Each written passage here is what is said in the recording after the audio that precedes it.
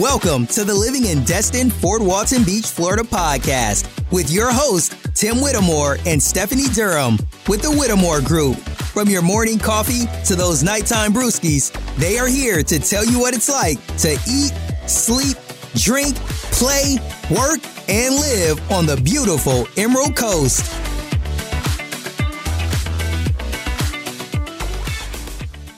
All right, so Florida's Forgotten Coast. This is located on the Panhandle, and it's about an hour and a half east of Panama City Beach and about the same distance south of Tallahassee, just really depending on where you're going. First, let's talk about Apalachicola. That's a mouthful. Let's try to say that 5 times really fast. This is a small coastal city that sits right at the mouth of Apalachicola River and features historical buildings and old shrimp boats and great seafood restaurants and lots of friendly residents. They're very welcoming to visitors. If you like to be outdoors, there are several nature trails and parks for you to visit in Apalachicola. You can also walk through the historic district so you can see some of the homes of the past river pilots and sea captains. Now, depending on the time of year that you visit Apalachicola, make sure you check out their calendar of events. This may be a small city, but they have big fun.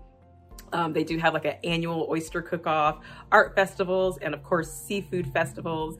So make sure you check their calendar of events when you go visit, and that way you'll be able to catch in on some of the fun that they have out there. Next, there's Alligator Point, and this is located at the easternmost point of Franklin County and has some of the most pure beaches in Florida with 8 miles of unspoiled coastline along the peninsula.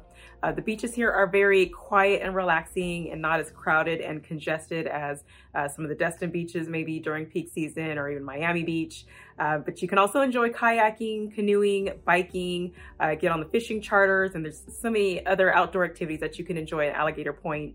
Now, if you love wildlife, make sure you check out the Bald Point State Park and see the migrating bald eagles during the fall, along with monarch butterflies that are heading south for the winter. And on the ground, you'll have sightings of coyotes, black bears, deer, bobcats, and so much more. Now, the third gem on the list is Carabao. This is another small, friendly destination that's perfect for quiet getaways. You can walk along the Great Florida Birding Trail, go snorkeling, or check out one or all 3 of the museums. That's going to give you the scoop on Carabao's history. Number 4, there's St. George Island. Now, one of my favorite things about St. George Island is that it's one of the few pet-friendly beaches in Florida.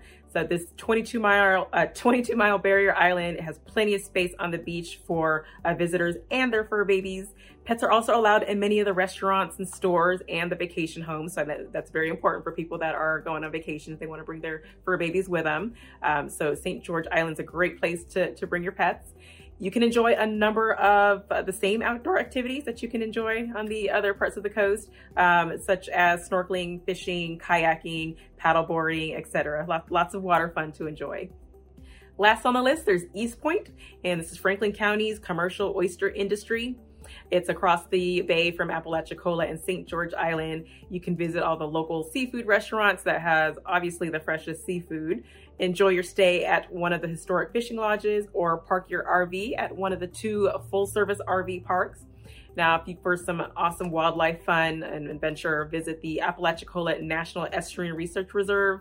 You'll be able to see what's swimming out there in the Apalachicola River, such as fish and shellfish and some reptiles too. All right, guys, so don't forget about Florida's Forgotten Coast. Make sure you visit this beautiful coastline at some point, and especially if you just want a nice little quiet getaway and some fun out in the water and just to see little small, quaint, historic cities. It's very, very nice to visit and get away from the crowd.